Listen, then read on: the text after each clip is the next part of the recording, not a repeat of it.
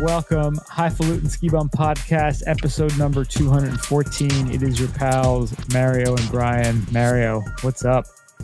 Not much. Chugging away here in quarantine and in Florida in the non-quarantine. This is the land of lawlessness, as everybody's heard. Really not that bad down here. Well, I guess where you are isn't as bad, but other places...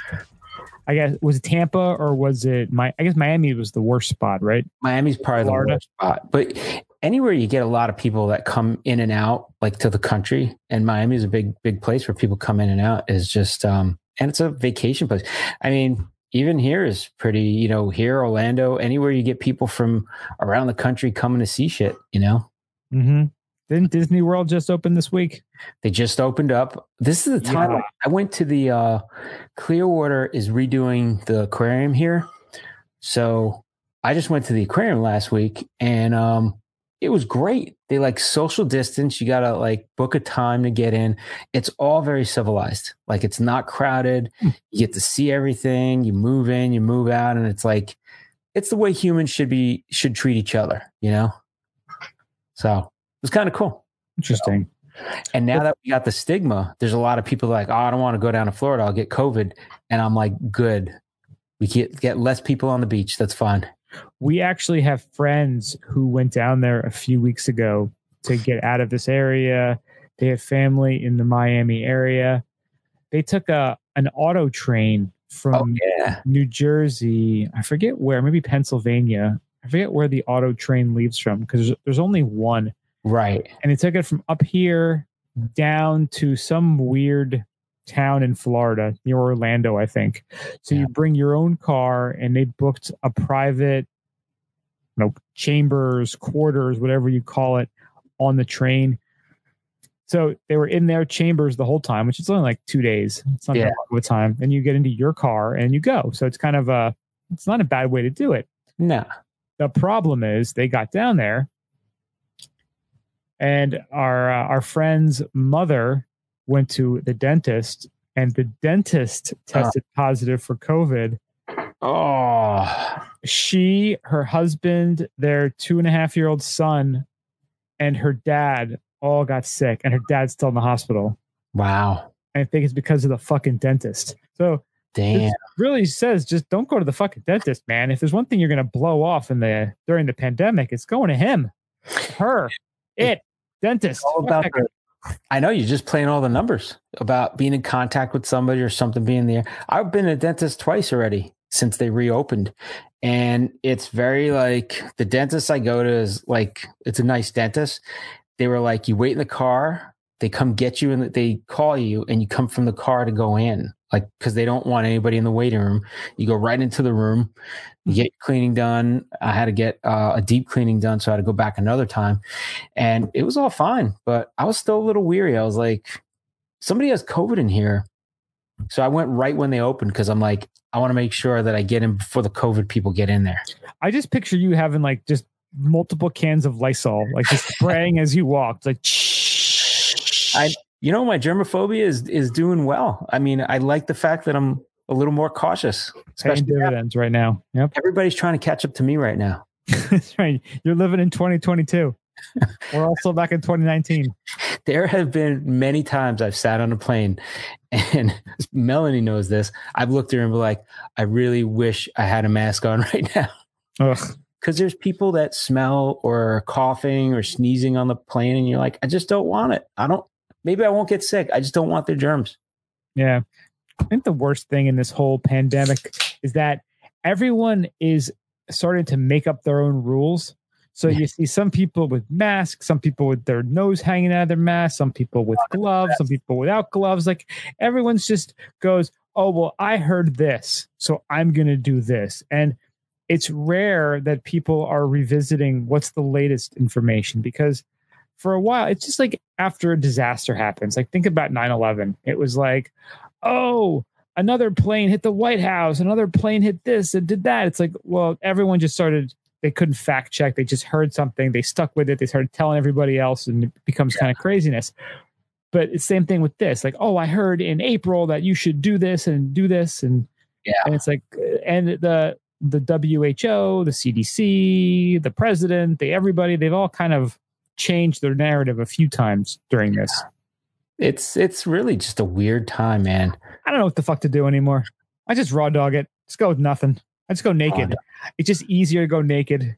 I just do full on. I wear the mask all the time. I don't wear gloves. I'm not that like super sensitive. Well, they say the gloves can cause cross contamination, which is one of the worst things you could have happen. People think I have gloves. I could touch anything with it. It's like, yeah, you just touch this and then you touch that. Like I see like people like handle like, at the supermarket, they're like, they have the gloves and like they pack the bag for you. I'm like, I don't know. You haven't washed those gloves or changed them. So they're doing no good. They're just not getting on your hands. So, hey, whatever. I think it's also just responsible. Like I protect myself, but I also protect somebody else, or at least make somebody else feel at ease. It's fine. It's a little courtesy. But I see people, the best is they have the mask right around their chin, like a beard. It's like, oh, you just don't want to wear it. But now it's like you have to wear them in the stores here right now, which they're trying to fight. A big lawyer that's trying to fight civil rights now to not have to enforce mandatory wearing of masks, which whatever, might as well spit in each other's mouths then, I guess. Just making lawyers rich, people. That's all we're doing. I mean, I understand with the point, but at this time you want to push that point. Like, is it really important when the numbers are going up to push that point? So I don't know. Yeah. There's no right or wrong. I go back and forth too. Like I try to be courteous. I'll wear my mask whenever I'm in a store or whatever. But then yesterday I went to the beach and I saw people walking on the beach with their masks. And I was like, what the fuck are you doing? We're outside. They're like, UV light kills the virus. Like that's one thing we do know. It's like, and guess where UV light comes from? The fucking sun. And you're on the fucking beach. You're going to get some UV killing stuff. If anything, they're keeping the bacteria in their mask, not hitting the sun. They should be laying their mask out in the sun. Yeah. And it's funny. I say that like I know what the fuck I'm talking about, which obviously I don't know. But not a doctor. That's what I've heard. That's what I heard in April. That's what I heard in April. I heard in April. I heard on CNN. Exactly. It's got to be right. Listen, I get all my news from Joe Rogan. He said UV light, take some vitamin D, you'll be fine. Well, they're selling UV lights like crazy now. Like those little wands to sanitize. I was like, I was flipping through the channels. I was watching HSN and they had the little UV light. And it's like, oh, the pocket one, you take it out, you could sanitize everything. I'm like, it looks like a great gimmick, but you're not going to take it out every time and sanitize everything. So have they come out with a UV light dildo yet? It's coming. It's probably in the works. I like what you did there. I like what you did there. It's like I'd just get one for the front. You just light yourself up. You're like, this is going to kill it from the inside. Isn't that what Trump was talking about? He was talking about UV light dildos. UV dildos. UV dos. It's like the room dough. The room dough. God damn it. That I don't know why, but I was laughing my ass off about that day. You're like, it was a simpler time, folks. Go back to episode, what was that, like 13? 14, simpler times. Yes. But we're here today. We're marching on. We're powering on. Thank you so much for listening. Check us out, skibumpodcast.com. We are on the socials, Twitter, Instagram, Facebook at Skibum Podcast. Our favorite social media app, Untapped. We are there. We're there separately. Skibum Podcast is Mario. Skibum Brian is me. Check that out. Skibum Brian. We're on YouTube. We're on Twitter. I always said Twitter already. Stitcher. What's iTunes? Spotify. iHeartRadio. We're all over the place. We're blowing up. Good things are happening. So thank you so much for checking out.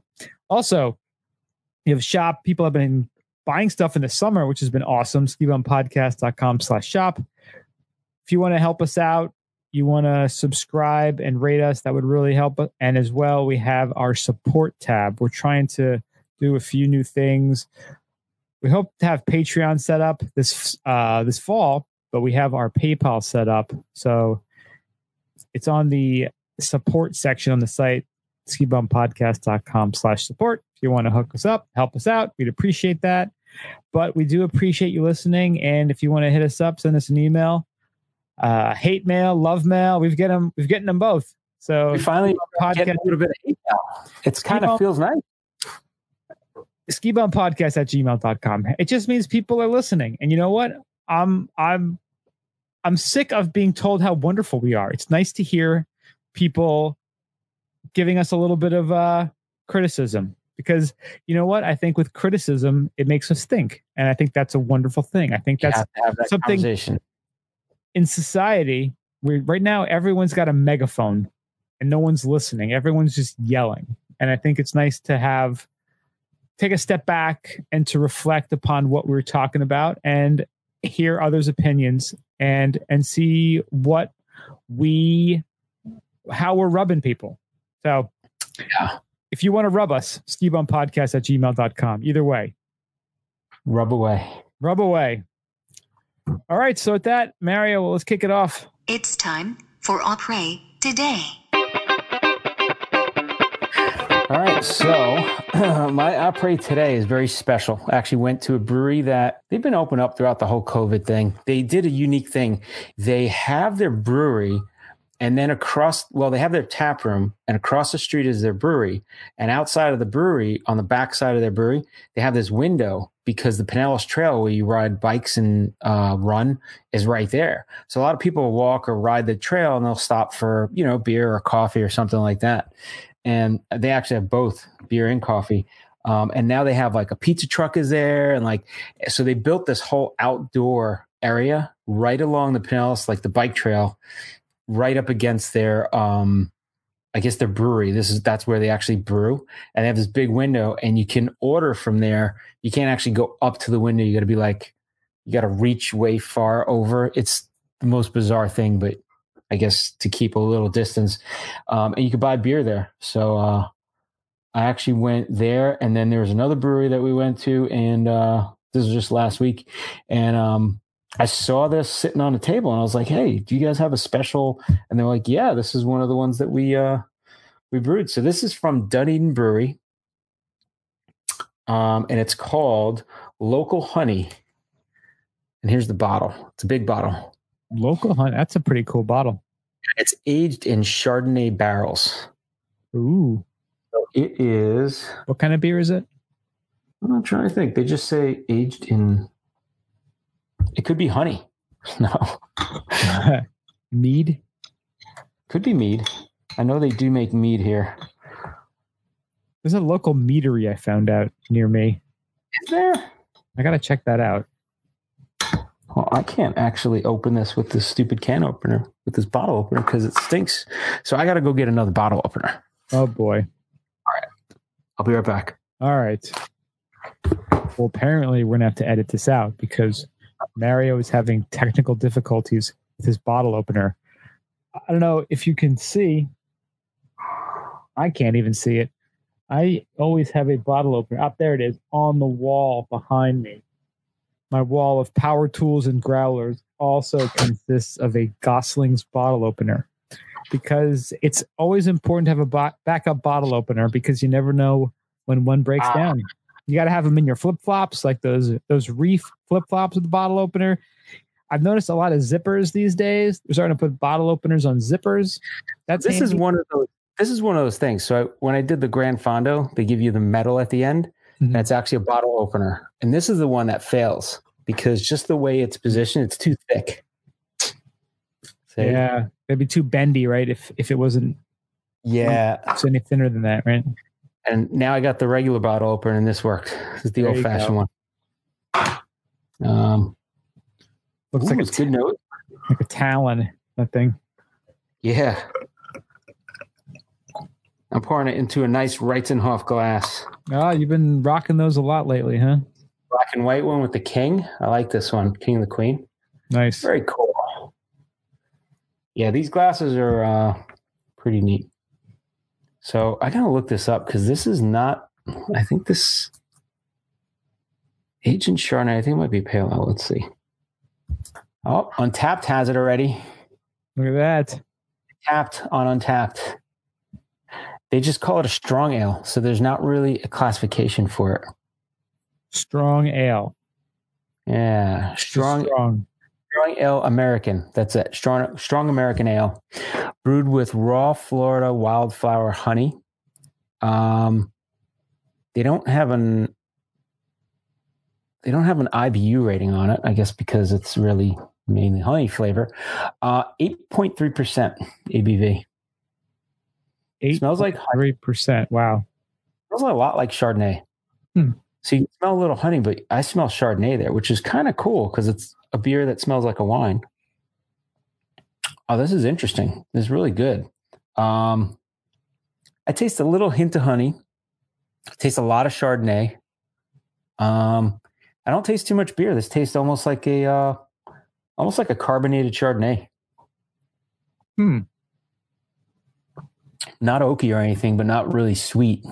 Definitely not sweet, but you could tell there's a lot of alcohol in it just from the, I don't know, just the flavor. You can tell it almost tastes like a triple. Oh wow! You know how those get a little like syrup yeast flavor that it has. Yeah, the yeasty. It tastes very like heavy like that. Okay. Really good. I'm surprised that they brewed something like this. So they're a local brewery here. Dunedin is a really cool town. There's probably like I'd say a 1 or 2 mile square radius. There's probably like 8 breweries in that little area. And there's a really cool bike trail that goes through there. So I bike up there. It's known for having a lot of festivals and they have a cool little downtown and stuff. So definitely, Brian, if you come down here, we'll go down there and you're able to sample like, I think within a few blocks, like 4 or 5 breweries are right there.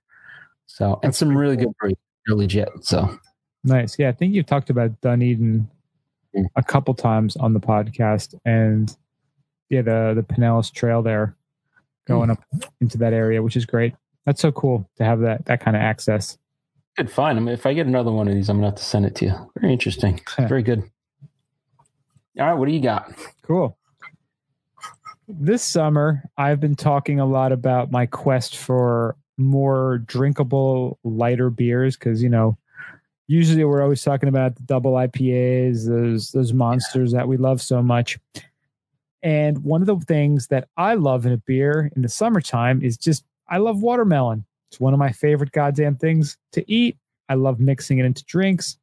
Oh, I did, by the way, make, under your advice, a watermelon margarita.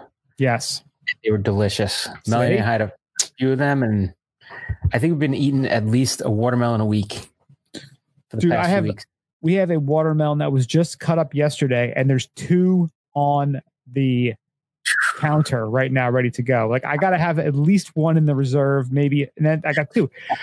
Trader Joe's, at least the one by me today, they have a chart on the watermelon box that says like all the different things to look for in a watermelon. Some people knock on it, some people smell the part of the watermelon. People just have all kind of different techniques, but they were showing if it has that like brownish spot, which I guess that's where it would be sitting on the ground. They said that's a sign of sweetness. I don't know. Oh, wow. Okay. They were talking about the different patterns in it, like the veins on it, like the darker green, the certain ones. Yeah, they were saying like what everything means. And I'm talking to the guy because they limited the number of people that can go in the store at a time to like 30. So we were all in line waiting to get in. And I'm ready to grab a watermelon. I'm like, I don't like this one. I grabbed a different one. And the guy's like, that one looks kind of weird. Like, want to check out this one here? And I'm like, I'm looking at the chart and it's got the yellow mark and it's supposed to be a positive. And the lady behind me is like, yeah. She's like, I've been burned by that chart sometimes. Like, it's such a crapshoot. Like, nobody knows what the hell they're doing. That's why it's good to have somebody that knows their stuff. If they work there, they're like, these are the good watermelons. So they'll like get you, this is good fruit. I just want to know what the hell to look for. I try to make sure it's hard and heavy. I just make sure it's kicked in, it's not rotting, and then I just buy it and open it up, and either I'm surprised or disappointed. And what a difference cold watermelon versus room temperature watermelon is. 100%. Like room temperature, you're like, ugh, this tastes like, not bad, but it's not as good as cold. It's got to be cold ass watermelon. Like a summer treat. Like you're out. Like I remember as a little kid, we cut a watermelon up, we'd be out like by the pool and like, or running around in a sprinkler and just like, whatever. I was probably in like tidy whities running around in a sprinkler and I'm eating a watermelon. I love watermelon. Just eating it. It's just the goddamn best. Oh yeah. It's just the best. Now that we have seedless, it's not even fair. people want to bitch about, all the problems we have in the world right now. We have seedless motherfucking watermelons. Like, things really aren't that bad. We're going to be all right. But it's funny. You cut open the seedless the first time. You're like, the fuck, there's seeds in here. Yeah, right. There's just like 4 white ones. Little white ones or one little, regular seed. The Trader Joe's chart. The Trader Joe's chart was showing that. They were showing the difference between a male and female watermelon too. Really? Is there a penis on one?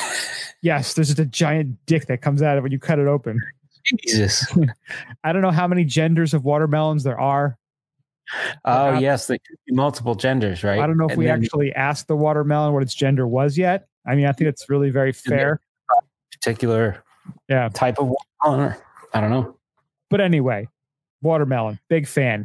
And over the last couple of years, I've been trying to find watermelon beers that I like. And the only one that I liked enough to buy, Hell or High Watermelon by 21st Amendment Brewing. Yeah. But that's a wheat beer, and I don't love wheat beers that much. They're okay. Taste, I don't know. It's that wheat just, I don't know. Yeah, and I don't know. I try to be a little. I don't know. Is gluten free a word? Is that we're still talking about that kind of crap? I don't know. It's the way the wheat gets to me. Like, I don't love the way I feel after having a bunch of wheat, whether it's beer or food. But I was in the store a couple weeks ago, and I've talked about in the podcast how I was going to eventually release the beer that I found, tell you guys about it because I did like it so much. And it was kind of a roll of the dice. I was just looking around trying to find something, and again, looking for those lighter summer beers. And there's a brewery in New Jersey on the Delaware River called River Horse. And River Horse Brew. They're known for their like summer blonde. It's kind of like one of their bigger beers, but they're a pretty decent sized brewery right now. And I saw this beer and I'm like, this checked all the boxes that I was looking for. It was a Kolsch style watermelon ale coming in at a nice low 4.1%. Nice. It's called the Watermelon Kolsch. Oh, nice. And I got to tell you, this is a perfect summer beer. It's light. I love the Kolsch flavor. That's a Köln, Germany. That's like where they brew that style of beer. And so it's a light, refreshing ale and just a little bit of watermelon flavor. I gave it to Andrea. She's like, I don't taste watermelon. I'm like, really? Like, you have like this amazing nose and sense of taste and smell, and you do not get in the watermelon. It's just enough. Like, it's not overwhelming. It's not overly sweet. It's not like one of those like Leinenkugel shandies where it's just super sweet. This is like fake sweetener and fake like flavor to some of those. I don't know. They'll put all kinds of crazy crap in beer these days. But this one, like this beer, you can have like 5 of them and you're like feeling good. Like they're a great lawnmower beer. They're great sitting outside in the summertime, quarantining, having a party. It's the heavy machinery beer of choice. Me and Steve had one of these after mountain biking a few weeks ago in the parking lot illegally. It was great. Like, nice. It's just just a nice summer refreshing beer. That's good. Yeah. So I love this beer. Like I bought 3 or 4 6-packs of it. So I should be set for the summer, I think. Nice. Yeah. The having something a little bit lighter is good.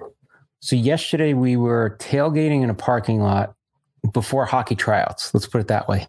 And that sounds like that one It's Always Sunny in Philadelphia where they're tailgating the guys from the pub are trying out for the Eagles.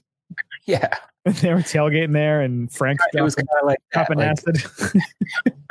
Yeah, it wasn't that bad. But actually one of the hockey moms brought shots. She works in hospitality and she's like, yeah, I found shots in the thing. So she's like, if your kid scores or gets an assist, you have to do a shot. So she was making the other moms do. So Melanie had to do 2 of them. So I was like, that's good. Bodie's just he's a superstar. Going to be getting hammered every time. That's it. They left me at it. It was good. So I was like, so that must be a cool perspective to see now, being like the the parenty kind of role of the hockey, like being like a hockey dad, right? Yeah, I mean, like I played baseball, so I saw like all the baseball parents. I never really saw like, little kids playing hockey because it was like it's always a rink. It's always very like you go there for that specific thing. It's not like you're in a park and you say, "Hey, they're playing baseball." You got to go to a specific game. Well, so you see it's a lot more aggro the parents too. Yes, it's Yep. Especially a lot of loser dads who didn't achieve anything, who try to take it out now and try to make their kid the superstar, right? Hockey tryouts. Melanie ran into one of the dads from like 3 years or 4 years back when Bodie played for they have like a junior Lightning team that's sponsored by the Lightning. So he played for that team and they moved to the travel one. And that guy, I guess his kids still play there. And they were talking and Melanie's like, yeah, I remember you almost got in a fight in that tournament. He's like, yeah, this guy wanted to duke it out with me. He's like, I didn't want to duke it out. He's like, he's like, I got a gun in the car. He's like, but I would never use it. It's just a different mentality. Dude, hockey parents are a different breed, man, than like any other sport. Last year we were at the tournament in Chicago, like the national. It was a world tournament for CCM, and one of the parents it wasn't any of the teams that we were playing, but it was two games that were going at the same time. I guess in the parking lot, somebody didn't hold the door for somebody or walk and they were on the other team. And the mother is yelling at these other parent like this. It's wild to see like a 50-year-old woman rabidly yelling at somebody for some really stupid thing, saying, my son, they're going to beat you, and just cursing at this person. It was just messed up. I was like, the ugly side of people come out. So yeah, it's pretty cool to see though. Yeah. Definitely entertaining. I love that you're doing shots during kids hockey tryouts. That's something special right there. It's like, what's up? That's something you talk about on draft day, right? When he gets drafted. Yeah. So yesterday we were drinking. It was hot as balls out. So we're drinking outside, just having a few before we go in, whatever. It's the end of the day. So we wound up getting these high noons also. Have you had these before? I have not. No. I've seen these in the store, and actually some of the breweries that I go to will carry this because some people don't want the beer, so they carry like a wine and something else, maybe like a wine cooler. This is kind of like, but this is actually vodka and soda, and this is the black cherry one, but they have a watermelon one, they have all these other cool ones. They're only 4.5% or 4.2. All right, so this is like your White Claw, your other thing. Yeah, White Claw is like 5, so this is a little bit less than White Claw, so it's pretty cool. Okay, nice. White Claw is a malt beverage. This is vodka and soda, so it's like a mixed drink on the go. So I kind of I thought it was going to be disgusting, but we got them. I was like, hey, that's not that bad. So. Nice. So no boxed wine. No boxed wine. Take the story. Take the first one. All right. So first story we got while we're at Après is don't tell my wine snob friends. Why Americans are buying more boxed wine during COVID-19. So boxed wines have been out for a long time, but they're saying since COVID-19 began shutting down the economy, it caused a panic over a bunch of things. And they're saying it caused a panic in alcohol as well. So even wine in a box, they said, wasn't immune to the panic. So they said people were loading up on boxed wine during the pandemic. They said boxed wine sales jumped 36% for a 15-week period, outplacing the 29% increase in overall retail wine sales. So I think it's economics. People are like, I'm going to be home, man, and I don't want to keep going out getting bottles. Because honestly, you drink a bottle of wine, that's what, 4 glasses? A bottle, so 750 milliliters, right, is a bottle of wine. Usually that's about 4, like red wine. I usually get four full glasses of that. Sounds about right. Right. So now you buy a box. That's buying like instead of the 1 liter, you're getting the 2 liter. You're getting the big boy. Is it 2 or 3 liters? The boxes. I don't know. I'm looking at the black box, and that looks like I think it looks like 3 liters. A little bit blurry, the picture. Yeah, I think it says 3 liters. That's a good amount. That's a very decent amount. So 750 milliliters. So it's not. So 16 glasses then. Yeah, that's a lot That more. is a lot. And it holds a little bit better too, right? Doesn't it like stay fresher, better in that box, like the bag in there? It's not exposed to the air. So when you pour it, the bag shrinks down and then the stopper stops it. So there's no extra air generally getting in. It's like a mini keg. Yeah, it's like a wine keg. Pony keg. It's funny. Apparently, Franzia has 5-liter boxes. Damn, Franzia. Tour de Franzia. We keep talking about that. Tour de Franzia. Yeah, so they're saying its popularity. So they're saying there's a stigma to boxed wine where people think it's generally cheaper. But I think we've seen over the years there's a lot better wines that have come in the boxes. And even now, I'm sure, I know I've noticed it. You've probably noticed it too. They have those little like single glass of wine in a box now, which are pretty awesome. You come home from work, just want a glass of wine with dinner. I don't want to open a bottle. I just want a glass. That's like the same, like it looks like a protein shake, right? Like one of those cardboard with the screw top. What? Don't mix them up. It's like a juice box. Don't mix them up. Can you imagine? Like stabbing your straw into it. Like, can you imagine you send your kid like with a juice box with a wine box by accident? You're like, fuck. God damn.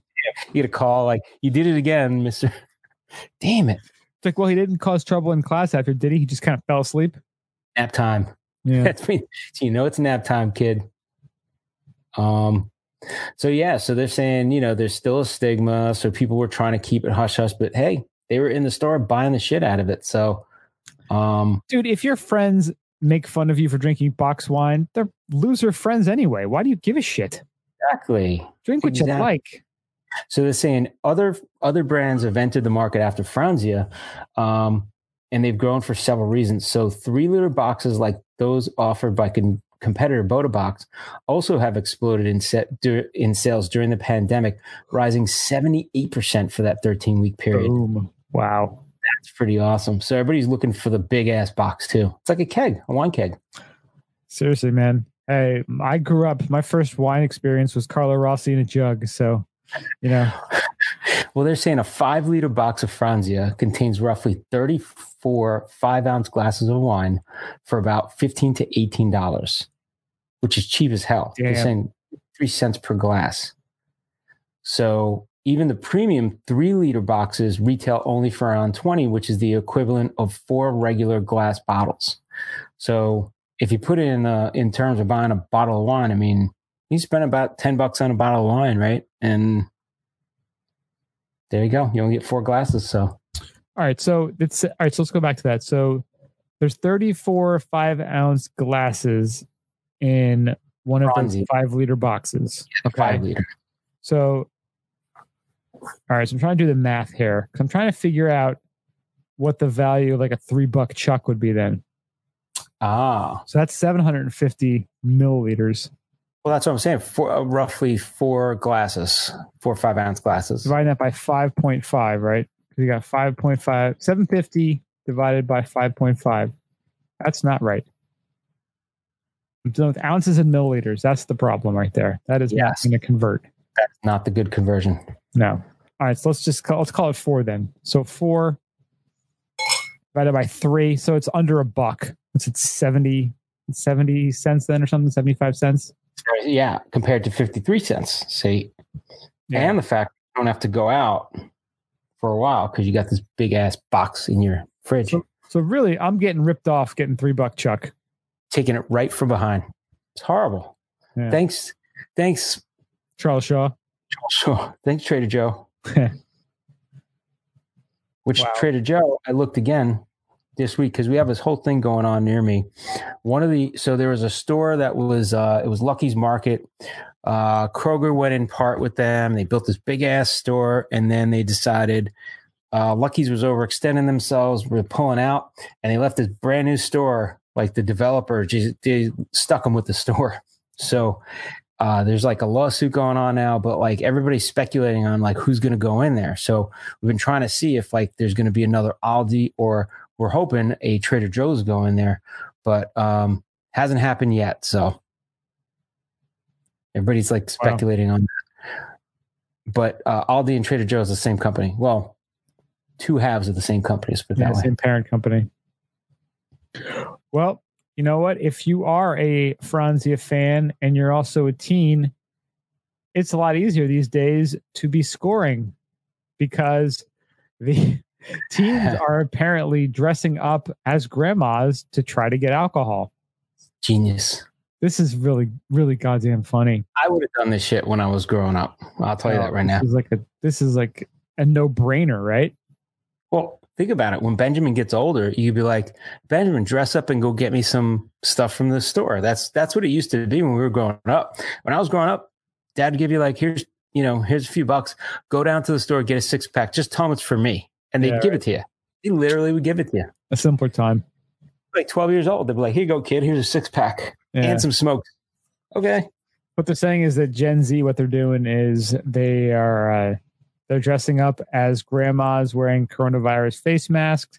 The prank has taken social media platform TikTok by storm, with videos of users bedecked as booze hound bubbies, seemingly victorious, bottles in hand, racking up millions of views.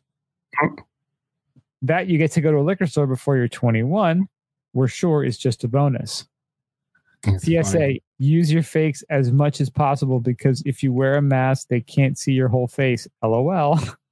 You still have to have an ID to show, right? So you have to,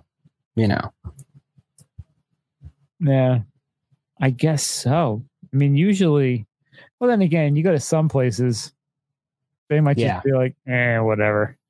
Exactly. You're supposed to only ID if they're if they look under a certain. See, that's another thing. It's very subjective, right? So they ID anybody that appears under the age of 30. That's all subjective. So there's loopholes around that. Yeah. Yeah. It says people would get gray wig, glasses, old person Halloween costume mask, then put your surgical mask on and gloves. And one clip shows why not, right? The clip shows the gal returning from the mart with cans of Four Loko in tow, dancing with her friends while she rips off her mask. Four Loko. But that's the new Four Loko, not the original. Not the OG one that I have. Dude, those kids were like 6 when I bought that Four Loko. Dude, so that's the other thing I thought about with Wolf of Wall Street because it was on today. I was watching it for some stupid reason because there's nothing else on. They have that part of the movie where he's going to go to jail or something like that. So before he does, they want to take like the last Quaalude. It's that scene that leads to the car, where he drives the car. We were talking about that. So that's going to be like you in the Four Loko. You're going to be like getting ready for it. Like, you can't get ready for Four Loko. Not the original, not the OG one. Shower, shut off the phones, get ready for the experience, wrap everything up. Then have the Four Loko and see what shit happens. I'm going to have someone like tie me down to the bed or something before I drink it. You have to have a spotter. You have to have a drinking spotter for the day. Spotter, perhaps. Yeah. Somebody bigger than you that can like hold you down. Hold me down. Hold me back. Don't hold me back. You can't hold me back. All right. So that wraps up the old app parade today. Let's get into the Ginjula. Gonjo's open for business again. Gonjo's back open, and we have one quick story. We've wiped the whole Gonjo down. It's in good shape again. All right. Got our mask on. Yeah, study. History of cannabis use associated with lower BMI, greater exercise frequency in those age 60 and older. Oh, yeah. So this was done with a bunch of seniors in Boulder, Colorado. And seniors who who use cannabis possess lower BMI, body mass index, and are more likely to frequently engage in exercise than are non-users, according to data published in the American Journal of Health and Behavior. Researchers with the University of Colorado at Boulder measured differences in BMI and exercise behavior in 28 cannabis consumers and 136 matched controls who participated in an 8-week exercise intervention trial. All of the subjects in the study were age 60 or older. authors reported results of this analysis indicated that compared to older adult non-users, older adult cannabis users had lower BMI at the beginning of an exercise intervention study, engaged in more weekly exercise days during the intervention, and were engaging in more exercise related activities at the conclusion of the intervention. So I don't know what it is. It's just, you look at all the stoner stereotypes we've seen over the years in movies, like I just always go back to Half Baked, where they're showing guys just ordering pizzas and hanging out, and like Jim Brewer back in the day, like that was like your classic, stoner eating, just hanging out. But this, like, it's so cool to see that this really, it's not necessarily that way. Like, you're out there, you're getting into nature, you're getting exercise, you're in better shape, and cannabis is just one of the tools to get you there.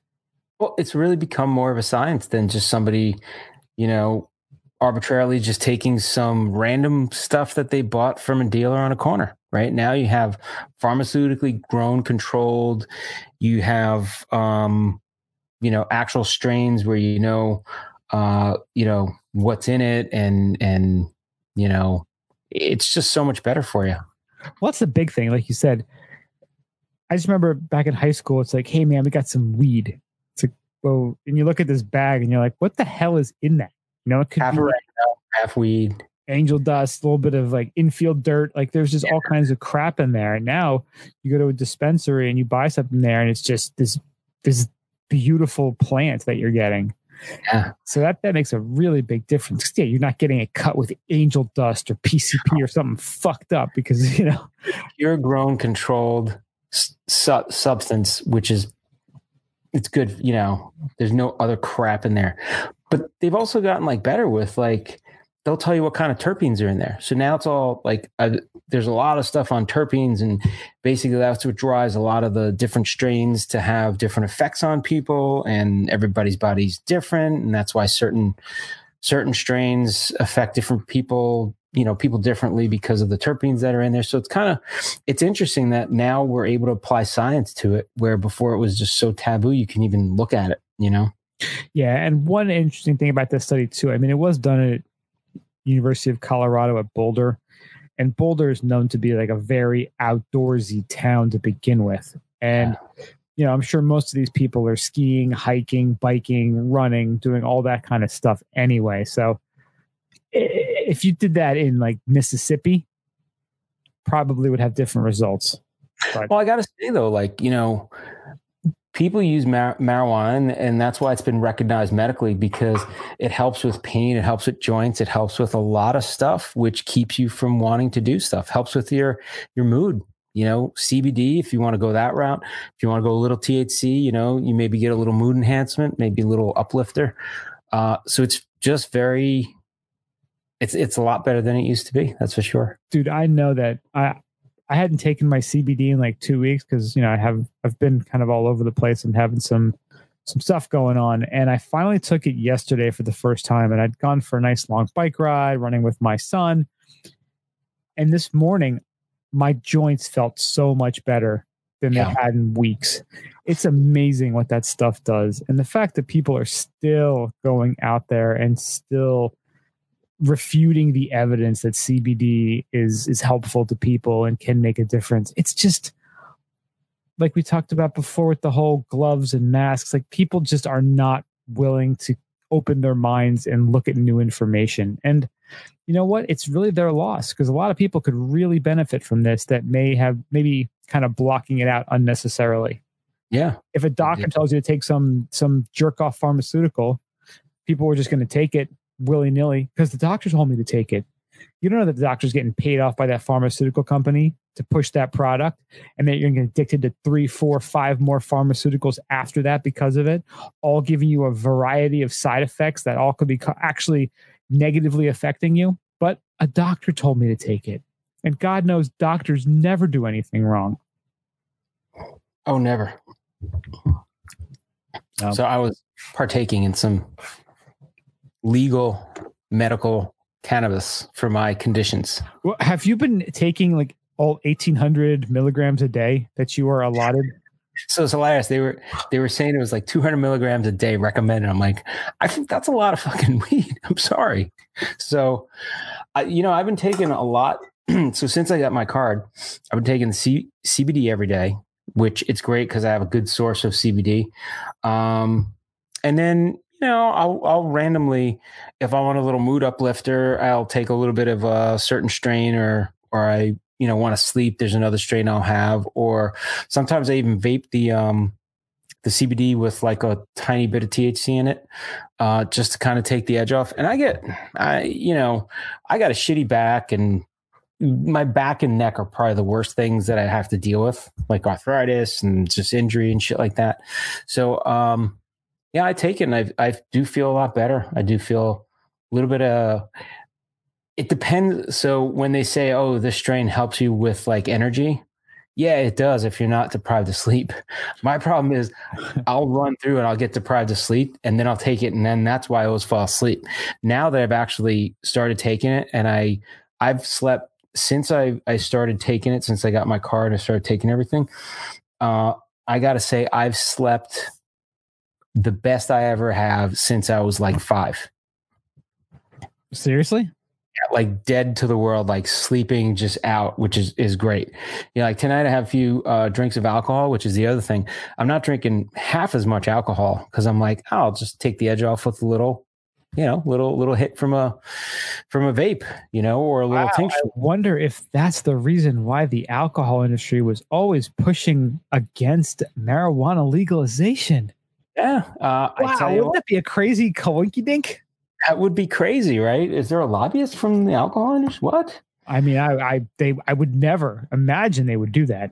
Ever. No, that would be disingenuous, right? Of them. It's our job to fuck people up.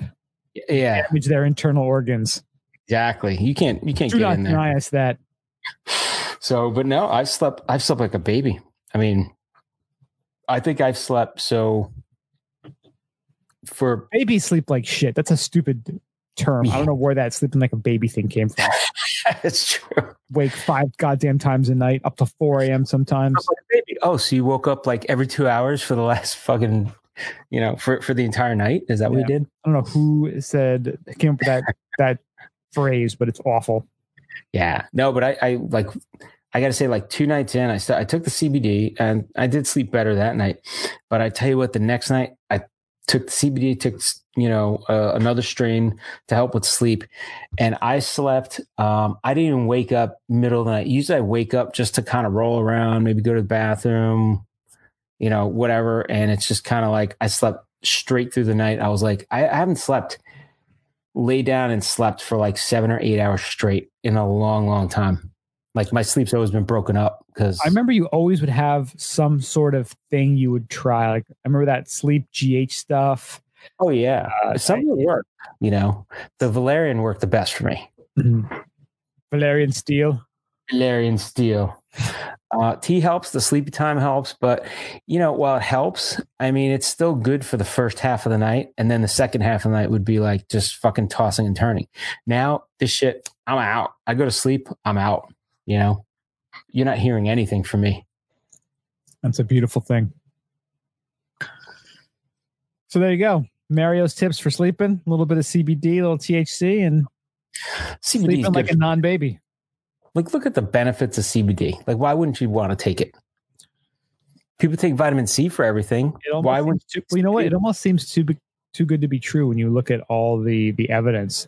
And people talk about it. And of course, you have people like, yeah, man, CBD is the best. And people can be turned off by the people who are saying it. But dude, man, you give that stuff a try. I mean, I can't believe what a difference it makes.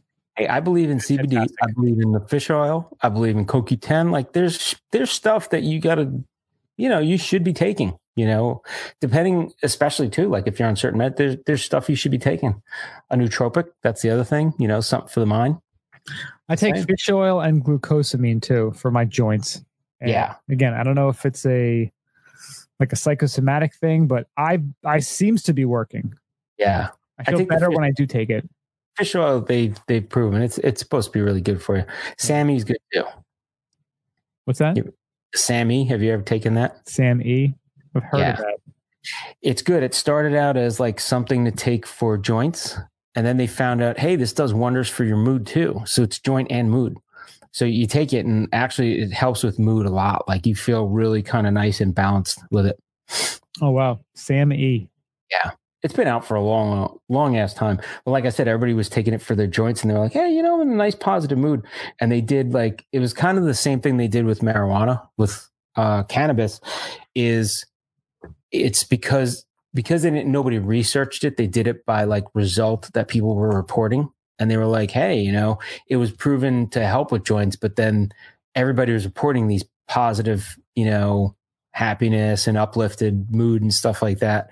And then they started doing studies on it to see, it does help with mood, or it's been proven. So I don't know.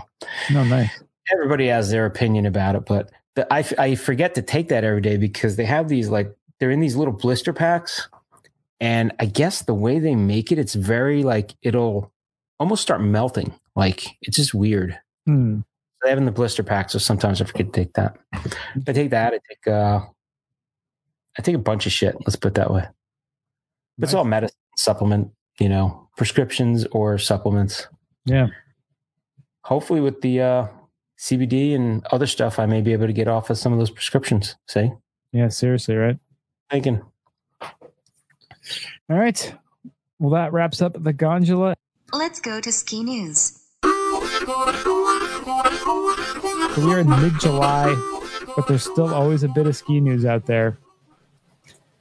One thing that was a little bit disturbing and unfortunate, Whistler Blackcomb is removing the Horstman T-bar due to climate change. Following years of a dwindling snowpack, Whistler Blackcomb has removed the T-bar on Horstman, I guess. Horstman Glacier. The move comes as no surprise to locals and visitors alike who have witnessed the alarming recession of the glacier over the past 2 decades. Once a mecca for summer ski camps and off-season training, the undeniable effects of warming temperatures have left the Horstman Glacier a shell of its former self. Longtime operation Camp of Champions closed its doors in 2017, announcing the glacier had become so plagued by melt-out they couldn't feasibly build the terrain features they hoped. Oof. Yeah, I mean, we talked about it last podcast with the sheets they're putting up in the Alps there, trying to cover up their glaciers. What can you really do? It's not like we can, can we actually do? This is the planet doing this. I think we could send up a rocket with a big, like umbrella? 10 sheet, big umbrella, shade out the sun for a little while, like maybe 2 days, 3 days, 10 days, however you want to get really cold, and then unshade it. Boom. We're back to normal. We're back burning. I'm back burning my garbage in the street. Yeah. It's almost like at the end of summer, like the summer fall equinox, the autumnal equinox. It's just 2 days we put an umbrella up. Yeah. Just block it out. So you've seen the movie The Purge, right? I haven't actually seen it, but I know what it's about. So the premise of it is pretty messed up. Like once a year for the one day, like no rules, anything. Purge like bad people and discrepancy, people that were disgruntled, like purge that out of everybody's minds so that we don't have any crime during the year. So while that's a good idea, why don't we do the same thing with quarantining? Why isn't everybody quarantined for a while? Why don't we shut out, put the umbrella on for that time? So think about it. We go into quarantine and you put the umbrella. So we go into like darkness for like a week, 3 weeks, whatever. And then we all come out and we do the same shit that we always do. Just saying. So I think we would need a prominent skier to be a major head of a country. Yes. So why can't we get like Tommy Moe to run for president? Well, we could probably install Tommy Moe as dictator in some country. Tommy Moe as dictator, like the head of Andorra. Liechtenstein. We'll take over Liechtenstein within a week. We're gonna annex a part of Austria, perhaps, and it could be the head there. We just make up some shit, annex something, and then that's it. It's like Pretoria for Family Guy. I love. I can never see the New York Post headlines like "Local government mowed over" or something like that. Opposition mowed over. He's not taking this stuff anymore. No mo, he says. That would be the opposition. No mo. No mo. We could be the campaign guy for you, Tom, if you're listening. That's right. Our idea, guys. Our idea, guys. We come up with the good shit. We'll pass it off to your idea people that make it happen. We just got to figure out who his vice president's going to be. Johnny Mo. He's a dictator, I guess. Oh, Mo. I think as a dictator, you have no one else, right? You just kind of, you're just you. You're just you. Just you. Fucking president, vice president, Tommy Mo, Johnny Mosley, Tommy and Johnny Mose, the Mose. So think about it. Let's say Tommy serves his 2 terms and has to go out. Just keep voting for Mo. Like that's it. And it just keeps people that don't even know what they're doing at the ballot box just voting for the same person. And unfortunately, one of them gets shot. There's a Mo assassination. Assassination. A day of mourning. The day of moaning. Day of moaning. Oh, that's horrible. I mean, it's a Mo session. It's horrible, but it kind of writes itself. It's beautiful. Even if the finance does really well, we're not in a recession. We're in a Mo session.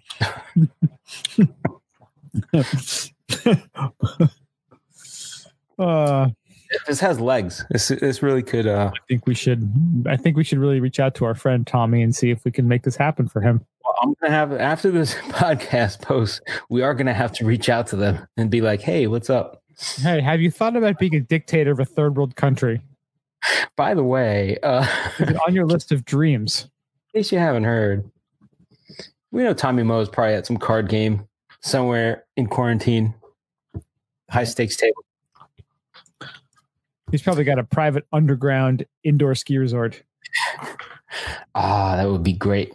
Speaking of which, the snow zone in New England, which is New England's largest indoor real snow resort. It's not New England. It's Old England. It's the original OG England. Sorry, the OG England. So we are delighted to it. Do I have to do a British accent? Because I can't. We'd prefer if you did. Snow Zone, Milton Keynes, and Castleford will be reopening on the 3rd August at 12 p.m. Bookings for main slope passes.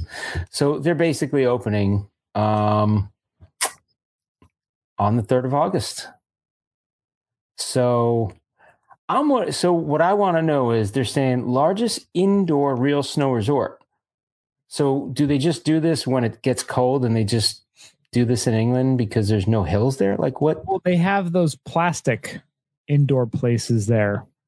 And this one actually has snow, kind of like how big snow in New Jersey has it. Yeah.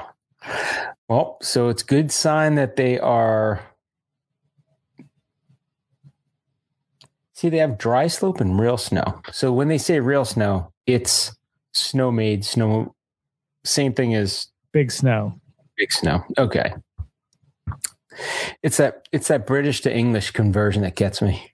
Yeah, there's all kinds of extra U's in there. Oh, not only that, they phrase things differently. Like they have the Milton Keynes real snow, Castleford real snow, ski zone, dry slope. I'm like, what is?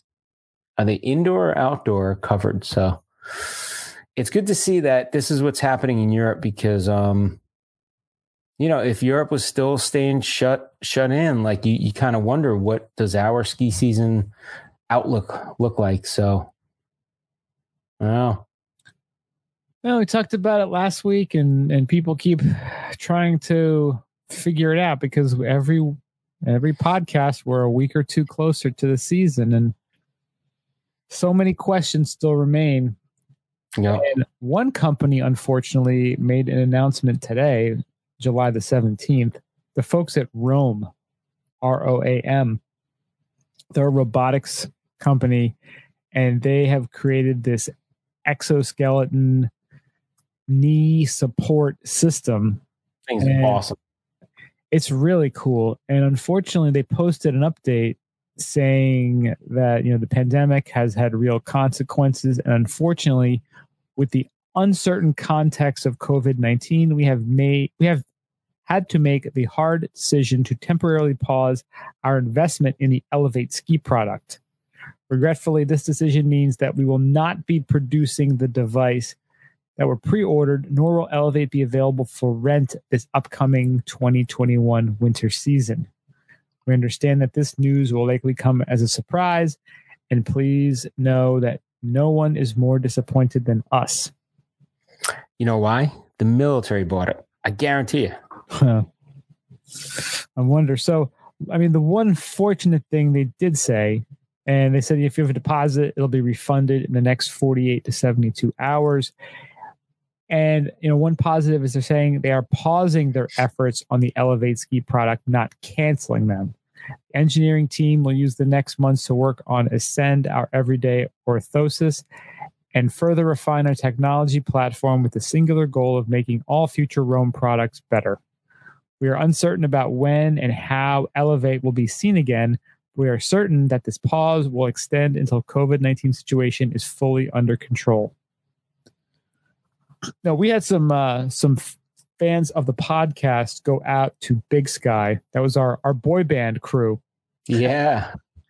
And they were saying one of the guys in their crew had, I forget if he had knee surgery or blew out his knee, and they had that Roam Elevate that they did. Sweet. And the guy, against doctor's orders is like, dude, I got to try it out. I don't want to miss out on skiing. Yeah. And he said it was awesome, like a total game changer. Yeah.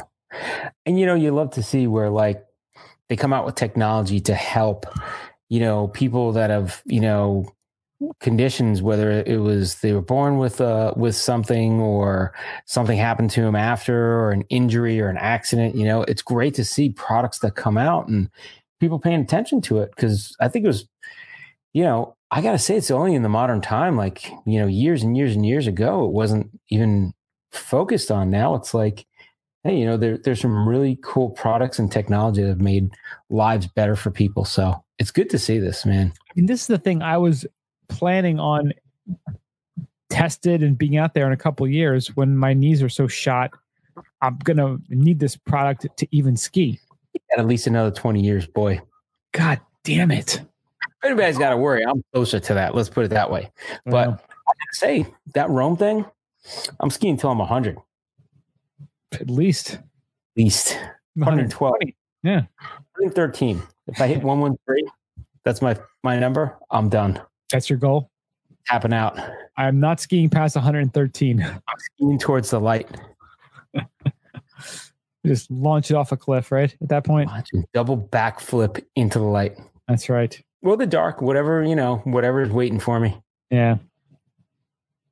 Well, hopefully, I think we all are just getting fed up and upset, and just this whole COVID thing is really just driving us all mad, unfortunately. And this is just another consequence of this situation. We kind of had a very loose main topic. I don't know. I've been in a weird place the last kind of month or so. I've had some family issues, and again, I don't want to get too into it, but my father passed away just recently, and it's kind of put me in a weird spot. We had a good relationship, but an interesting relationship, like all fathers and sons. And it's you look at the world right now, and you look at people bickering over all this shit. You go onto Twitter, you go onto Facebook, you see everyone infighting. And you just wonder what is happening in their lives right now that this is really that important. Trump is an asshole. Trump is a hero. Like everyone is so divided online. And like you said, this pandemic, this lockdown, this, eventual rioting, this all seems like we've all been set up. Like I'm not a conspiracy theory guy, but I am. But doesn't this all just feel a little set up, like a year of an election? Like everything just seems to be kind of almost masterminded to just create absolute chaos. Yeah. I mean, I don't want to even get into all the conspiracy thoughts I have, but there's a lot of shit that just going on, like for the past, well, now you're talking 3.5 years, since we had a new president. There's been, a lot of stuff going on, whether it's overseas, in country, the trade war, we got financial stuff going on. So there's been a lot of crap in play. And I think, the whole pandemic too is like, if it did come from China, it didn't come from China. Like, did China set it on people? Like, I don't know. There's all these theories, so I don't know. At the end of the day, you look around your place, or you look at your family, or you look at the people you love, and you say, okay, is the angry TV that I'm watching for 3 hours a night, getting all wound up about the world, as important as the family that's sitting right near me? I think that's kind of one of the things you say, right? And you remember, the people that have touched your life, and it's good to keep things in check. But yeah, we just, the news, the media, social media, it's just finding ways to make us enemies with each other. Yeah. When most of us are really kind of in the middle together, maybe skewing a little bit left and right, small standard deviation, but we're all kind of, I think, pretty similar in what we're looking to do. We're all looking to have a meaningful work experience, to have a family, to take care of our family, and to have some fun. When you look at people's core objectives, I think that's most people would feel that way. Yeah. But now somehow we've found a way to nitpick and criticize and whine and complain and bitch about every single goddamn thing. And it's really unfortunate because we live in an amazing place in America. Let's say amazing time, right?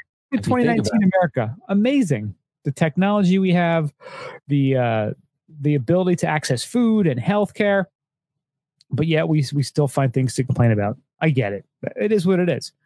But I saw a fantastic quote and I wanted to just share it. It says, "America is not divided by race, color, gender, or sexual orientation.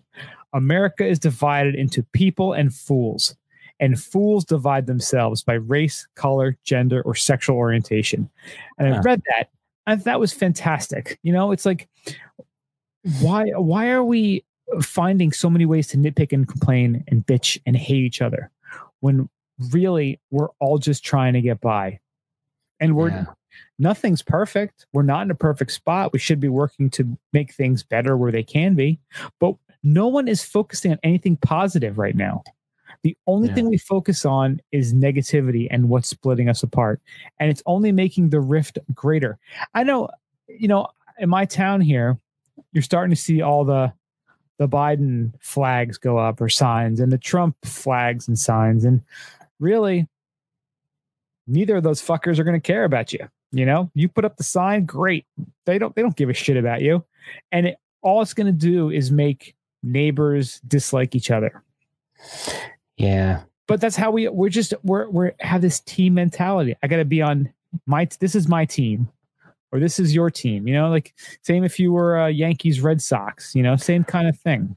Well, it's been divided by team because now there's this, while everybody wants to stop bullying, that's what's going on everywhere. So if you say you're a Biden supporter, you get heckled. If you say you're a Trump supporter, you get heckled. If you say you're an other supporter, you get heckled. So it's like you can't win either way.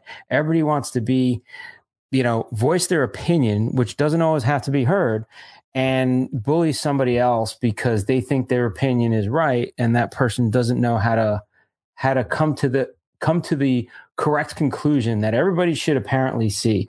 Well, if we all thought that way, then we would have some pretty horrible things going on in our world, not just our country. So I think that's why people have to, listen to each other, whether you're on the, whatever side of the fence you're on, whatever side of the cube you're on, because maybe there's not two sides, there could be multiple sides to stuff. Like, listen to everybody else and listen and understand that people aren't always going to agree with you. And it should be fine to be that way. It doesn't be that we all have to hold hands and believe in the same thing. We can not believe in the same thing and we can still get along. We can still be good to each other. Yeah. And that's what people got to realize, And I know a couple weeks ago, one of the criticisms we got was regarding our take on the whole Squaw Valley rename thing. And you know what? To be perfectly honest, maybe we didn't have a great argument. All I know is we did a hot take on it. And I actually reached out to the most liberal person I know that I actually can spend time with, my sister. I was talking to her about it, and she was telling me how stupid and wrong I was about it.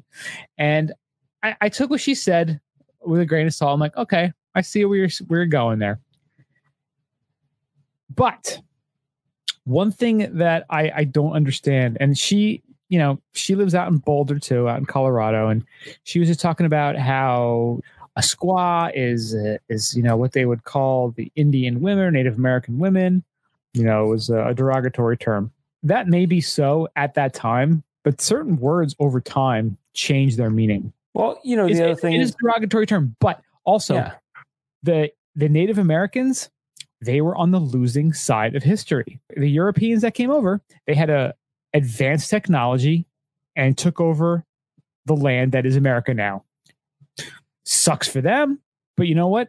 That same innovation that provided modern technology for warfare also probably led to television, telephones, computers, highways, cars.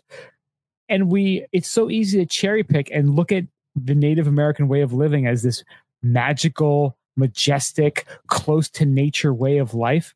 But they had warring factions too. They treated their enemies way crueler than we ever did. It's like, you can't just go back and change history and think and not look at any of the positives that came from potentially negative circumstances. Yeah, you can't change what happened just because you want it to not have happened. Like, hey, it happened. We were brutal. Look at history through today's lenses.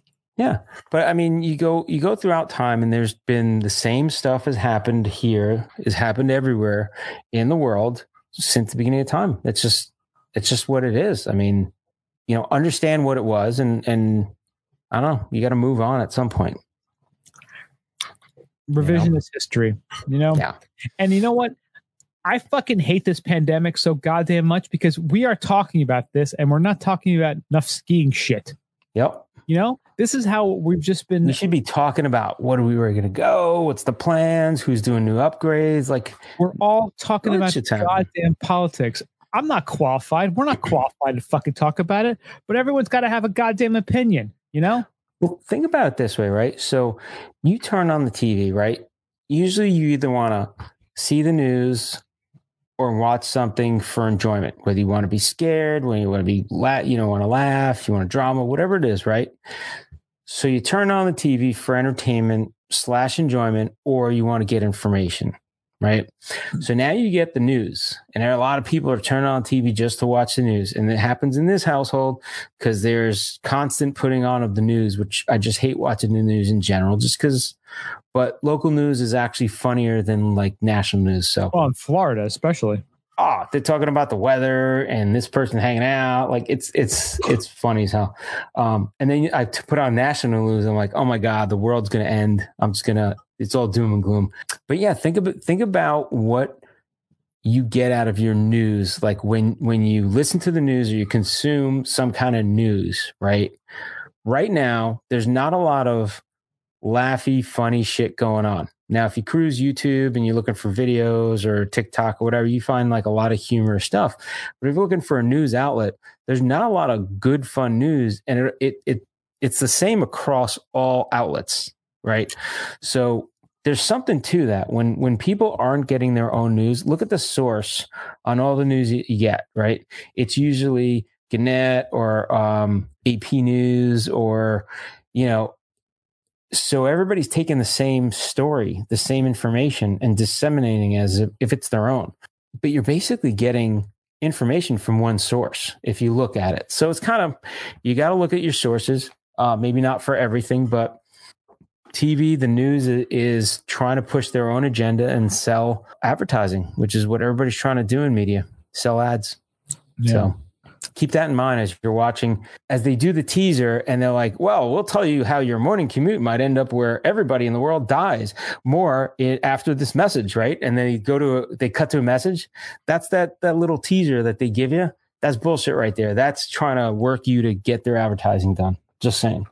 Well, just remember too, in social media, if the platform is free, that means you are the product. All the information, the data, everything you're consuming, there's an algorithm that's making sure you get more of what you click on, what you interact with, what makes you angry, which makes you happy. That's just the way these algorithms are set up to work. Well, now it's even moved from that to, oh, we're going to track coronavirus for you. What's your cell phone? Oh, great. We have that data. We'll tell you if you were in contact with anybody that had corona. Yeah, that's kind of freaky. They're talking about doing tickets like that now. Oh, really? Yeah, where you check in and they get your phone and they get the location info. So for 2 weeks, if you leave a certain zone, they give you a ticket. Ugh. That's what they're thinking about. This creepy shit. Yep. Black Mirror, man. We're in a goddamn Black Mirror episode. Yep. What's the one, the white bear? That's the one. Oh, that was awesome. Yeah. That lady in the beginning. It's creepy. The best part of that is they did that as it rolls out. You don't know what's going on until the very end. Yeah, that was really well done. Yeah. See, and we didn't spoil it for anybody, which is good. Nope. We said a bunch of shit to get you hooked in. And then I think it was season 2, right? Season 2? I think White so, Bear? yeah. Mm-hmm. Yeah. But yeah, there was a story too kind of related to all this that was in the Boston Globe a few weeks ago. And it says the pandemic has people re-examining their lives and some don't like what they're seeing. And they used the example of this lady, Kathleen Regan, who was a self-described type A person, that she'd soon be spending her mornings in contemplative silence, reading Seamus Heaney, journaling about gratitude, and truly listening to the breeze in her Medford backyard. And if they told her that back in March, they said she'd be crazy. Once the pandemic hit and the stressors didn't stop coming, there was the virus news, which this lady consumed relentlessly. Her daughter was working in a hospital. Her husband felt ill, not with COVID-19. The family's finances were threatened. It was all just too much. And she said, I have to change to survive, the advertising sales manager told herself, and I am going to survive. And she said to herself that she recited the line from Seamus Heaney's song. She returned to the poem, she said, because it speaks to her about our connection with the natural and supernatural worlds. And that moment when the bird sings very close to the music of what happens makes people ask the question, if I die now, have I lived the life I wanted to? And they said in this article, for many, the answer is no. Spouses are being left, retirements being pushed up, friends dropped. People are moving to rural spots and strengthening their faith. And those fortunate enough to have a choice are saying no to commuting. I do this thing every year. So around like New Year's, just before New Year's, like kind of around Christmas time. Well, usually after Christmas, between Christmas and New Year's, I do this little assessment of like my life, and I write down goals and shit like that. I don't believe in New Year's resolutions. I believe in like making sure your goals are in line and blah, blah, blah. But I do this whole thing where I ask myself, like, if I were to like, and I do this on a regular, not even just at the end of the year. End of the year, I do a whole planning. It's just weird. It's psychotic. I should probably videotape it because it's psychotic. But I do ask myself every once in a while, like, if I die tomorrow, am I okay with that? And you kind of think, am I happy? It kind of goes to, am I happy with my life right now? Right. That's where it goes. Like everybody says it to get the shock factor of, oh my God, you're talking about that. But, you got to ask yourself, like, am I happy right now? And take inventory of that. You should always generally be happy. But if you're not, then there's something going on. Yeah. I know I've talked about it plenty of times on this podcast, but I honestly see myself next year doing this as my full-time job. Nice. Because I have made a couple of financial moves that are going to allow me, or I hope will allow me, to quit my full-time job and focus on this, because nice. I'm so fed up and sick of doing what I do every day. And I don't know how many more signs I could be given that I need to do this, to make this move. Yeah. It's bold. Well, it's crazy. Be doing something else for yourself. I mean, you'd be working for yourself. You have to take a risk. You have to take chances in this world. Otherwise, you're just going to be on a goddamn green slope your whole fucking life. And then look back when you're on that giant gondola in the sky going, I should have tried an intermediate. I should have tried a black diamond. Maybe you may think you're being safe right now, and safe is good, but safe is false. It's a false illusion. Nothing is safe. You have to take chances. You have to put yourself at a little bit of risk, challenge yourself, because that's the only way you get better and improve, making yourself uncomfortable. So I've been talking a lot of shit, but I've also been taking care of a lot of shit behind the scenes. So this is my goal. This is my objective. I will find a way to make it happen. I cannot be stopped. I'm a master of my own destiny. Look at that. That's right. So take that, deniers. Deniers and liars. That's all they are. I've also changed my app rate, in case you haven't noticed. I have been making a summertime favorite. Like I mentioned, my father passed, and people have been sending us edible arrangements. Nice. And I made myself a filler fruit arita. Nice. What's a filler fruit arita, Brian? Well, it's a margarita blended in with a bunch of filler fruit, like cantaloupe and honeydew. Nice. Just chuck it in. Usually I'd go with watermelon, but that's not a goddamn filler fruit. Cantaloupe, honeydew, the filler fruits blended up. They are much better in this form than they are standard, just being munched upon. Yeah. Well, it is good to munch, because I tell you what, I gotta say I've been eating like 2 bowls of watermelon a day now. Well, you're not eating cantaloupe and honeydew. But I'm wondering what that does to my system. I haven't been taking note. Like, is that going to you're getting hydrated? You're feeling good? It's going to hydrate the hell out of me, right?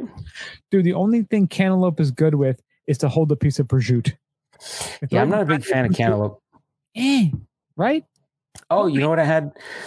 Just this week, I had dried cantaloupe. I thought it was going to be disgusting. It was actually pretty good. Dried cantaloupe.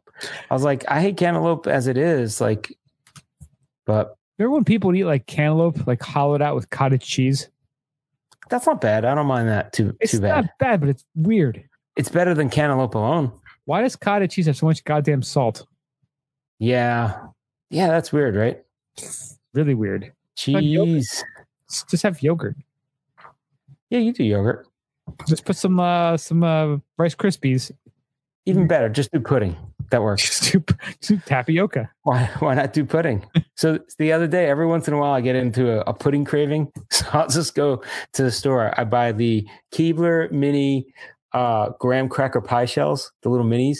Nice. And then I get a pudding mix. I make my pudding, put it in there, and then I just eat 3 at a time. That's what I do. Dude, the whole thing's done in 2 days. There was a phase I had a bunch of years ago. I would wreck Cozy Shack. Those Cozy Shack tapioca buckets. Oh, the Cozy Shack rice pudding? I fucking love pudding. It. Yes. Oh my God. Those. Dude, I got rice pudding one day and I'm trying to find new ways to eat it. So I put it on I put it in a broiler on toast. It was awesome.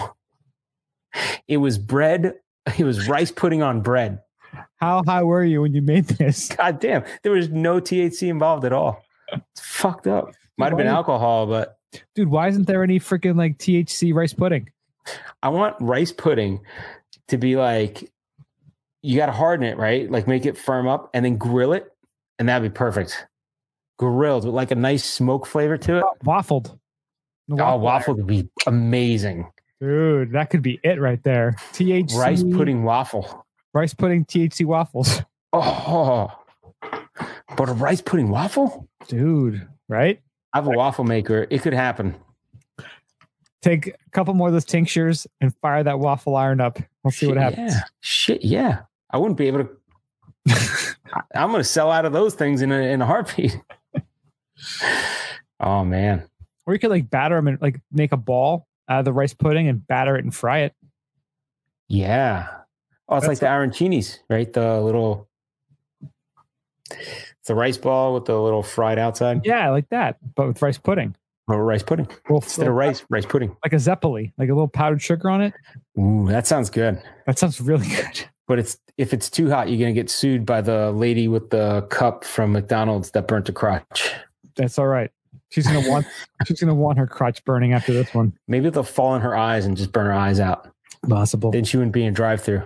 This sounds goddamn good. I already want one. It doesn't even exist yet, but I want one. So for my 40th birthday, I went to the 21 Club and they made fresh bread pudding. That shit was dope. I was like, damn, my mom made bread pudding and it was pretty good, but I'm a rice pudding guy. I'm not a bread guy, not a bread pudding guy. This is pretty damn good, I gotta say. A French toast pudding. Oh, French toast on anything. So toast pudding. I went over to my sister's the last week, and my nephew, he was on the scale for autism. So he's got a lot of social issues, whatever. But he got in this habit now.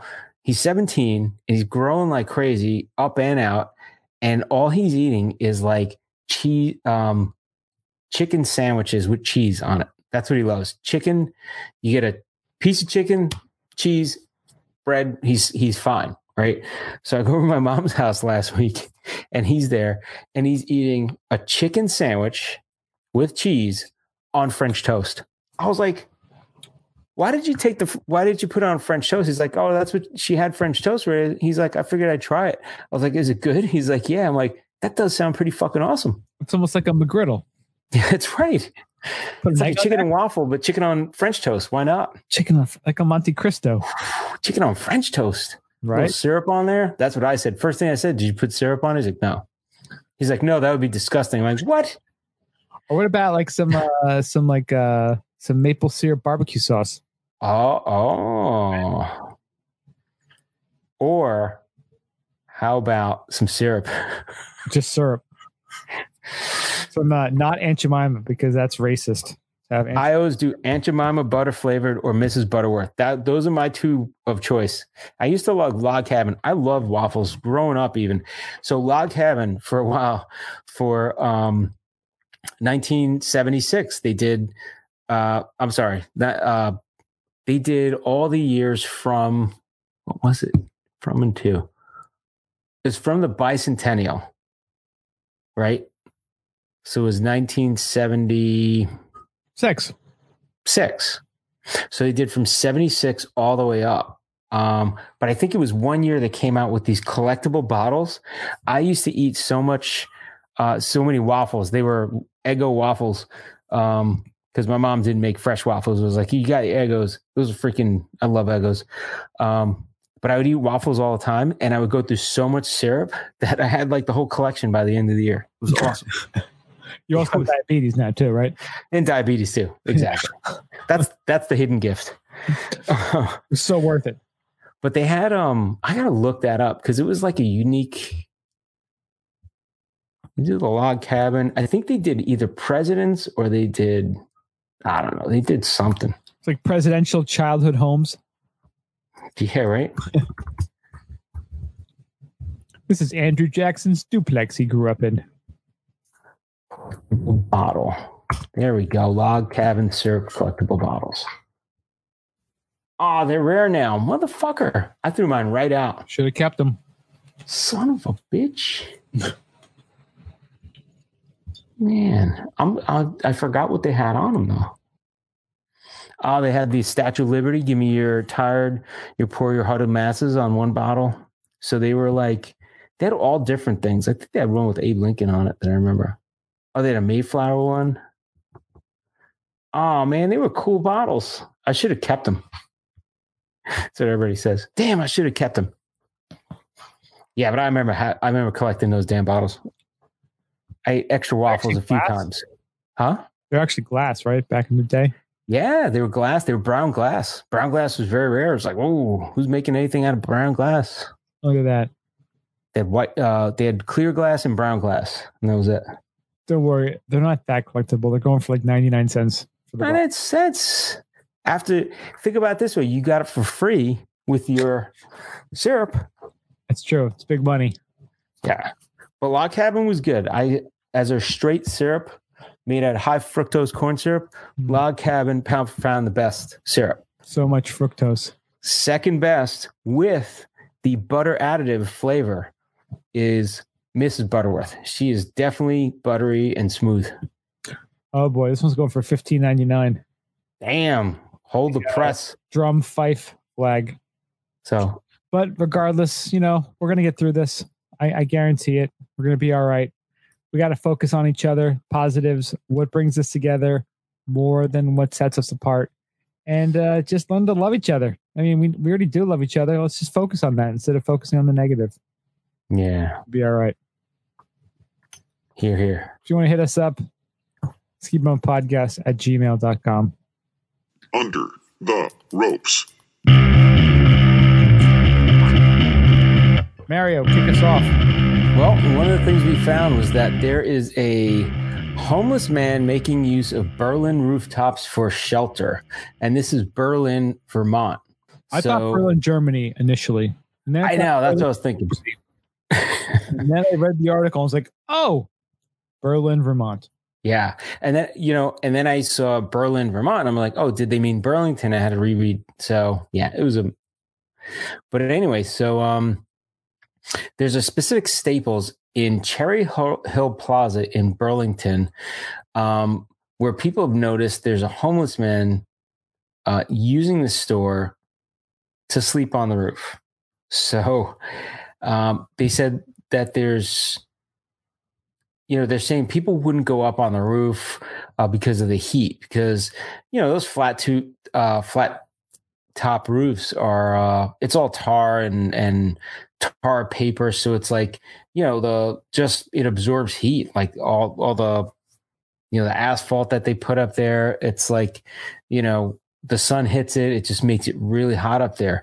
And they're saying that there's, they got several, first they got a call, and they didn't think anything of it. And they heard other complaints and calls about a man in his 20s or 30s who sets up camps right up there near the AC units. And they're saying he actually uses the power from the AC unit for if he needs to charge stuff or whatever. I'm like, that's pretty wild if you think about it. So I think he's Batman. He's the Montpelier Batman. It's like one of those like Survivor Man or, those guys who are out in the middle of Alaska. I mean, really, it's pretty impressive that he's doing this. And you know what? This could actually be like a new level of like backcountry winter ski bum. Backcountry bum. Back grooves. Your back bum. That, or it may be Bernie Sanders up there. I don't know. You think Bernie's going on a roof? Come on. He's like 5 houses. That's true. Bernie's not going anywhere. He owns the Staples. Yeah, seriously. But maybe he's crazy enough to live on the roof. I don't know. This is such a weird thing, but I love how the one employee is like, I would never even go up there, let alone sleep up there. But honestly, like, think about like the space and think about how much like space there is up there on the roof, right? You could say every town, the Staples in every town has to house homeless people on the top. Like, that would be perfect. Well, I know a lot of the big superstores are trying to find a way to utilize that space. Yeah. And one of the things that I think some of the Walmarts were doing, not all of them, but they were testing out putting greenhouses on top there so they actually grow some food and then sell it in the store, which, look, like if you do like a Google map and look at the satellite view and look at all that space up there on those massive superstores or shopping malls. Yeah. Big cities are doing it on top of the big buildings now too. Well, on small buildings are doing it. Yeah. I mean, it's great if you think about. So if you think about it, like on top of our roofs, we haven't put anything. Like we build these big, gigantic, enormous buildings, and then that last thing, it's like, okay, here's the roof. Here's to keep water out. Maybe a helipad, maybe, a lot of, water towers, some chillers for the AC, and that's it. It's just a lot of equipment up there and really nothing. So, and it's facing the sun. So why wouldn't you eventually, I think people are going to say, let's grow some shit up there. Yeah, if you don't have solar panels up there, you got to be using that space for growing something. Yeah. I mean, you're in the freaking city. Don't you want any fresh air? Like really, it's the only way you're going to get it. Yeah. Just grow weed up there. Grow weed. That's what I'm saying. Who's going to bust you? Who can smell it? Who can see it? Hey, if you work in this building, you get weed from the rooftop. Everybody's happy about the harvest, right? Perhaps they're already doing that. Dun, dun, dun. Dun, dun, dun. I know if I hit the lottery and I set up a company, that's the first thing I'm going to do. Any weed grown on the roof, you guys get to keep. That'd be the most profitable roof. All right, and we got one final story here in the good old Under the Rope section for this week, and that is our friend Banksy. Banksy is back, and he had a new coronavirus-inspired artwork appearing on the tube. Ah, that's right. You got to do this in English. That's right, because the Queen's English. You didn't do the accent properly when we were talking about the indoor ski resort. I might have been. You can't even critique it because it was so horrible. Here comes my terrible British accent. Banksy has returned to the London Underground with a piece of encouraging people to wear a face mask. Would that be where the tube is? That's the tube, right? Tube. A video posted on his Instagram page shows a man believed to be the enigmatic artist disguised as a professional cleaner. The accents are like shifting all over the planet with each sentence. He could be seen ordering passengers away as he gets to work, stenciling rats around the inside of the carriage. Oh my God, you sound like Igor. Master, what can I get for you? It's fucked up. I don't know. Transport for London said the app was removed some days ago in line with a strict anti-graffiti policy. Graffiti policy. The work, called If You Don't Mask, You Don't Get, features a number of rats in pandemic-inspired poses and wearing face masks. I think you switch right into like New York, Brooklyn. Like Brooklyn at the end of that one.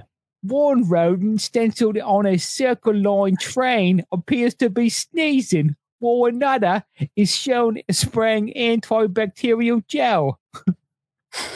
The artist's name is also daubed across the driver's door on the train.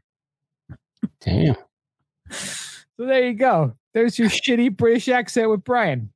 Now, The best part of the video, at the end of the video, the words "I get locked down" appear on the side of a station wall before a train's doors close to reveal the phrase, "But I get up again," and Chumbawamba's 1997 song "Tub Dumping" kicks in. Ah, there we go. All right. Wow. Yeah. I get knocked down and then up again. Yeah. So this is on Banksy's Instagram page. It's worth checking out. It's pretty cool. He's just, the balls on this fucking guy. Just walk on there. I wonder if anybody's going to find his, so as an artist, right, you want your work to be known, which is great. But at some point, isn't he going to want to take credit for it? Or I don't know. Dude, I think he's at this point, like he's so big, like the fact that they just remove it the next day, like he doesn't even care. So if you're a famous artist, do you swim in the circle? Are there some people that swim in the circles where they actually have met him or work with him, or because usually artists like to collaborate or talk to each other, or at least they know who's who in the art world, from what it seems, right? Yeah. Well, didn't we talk about this a few months ago? We actually looked up like who do they think Banksy really is? And there was like two guys. Yeah. Which would make sense instead of being one fictitious person out of multiple people would make sense, but then it's more of a movement than an artist, right? Yeah. So it's kind of cool. I mean, I like it. Dude, I love that we still don't officially know who he is. And I want to stay that way. It is really cool. So he does these big, his stuff. He doesn't even have to do big stuff, but it like gets a big attention, right? So for some weird reason, I think I had a weird ass dream the other night, and I was thinking of, and I woke up thinking of the artist Christo. Remember him? So he used to cover a lot of shit. You did the Bridges. You went to the Bridges thing that was in New York when he was in New York. The Waterfalls, he did, yeah. Waterfalls. That's what it was. Yeah. It wasn't Bridges. It was Waterfalls.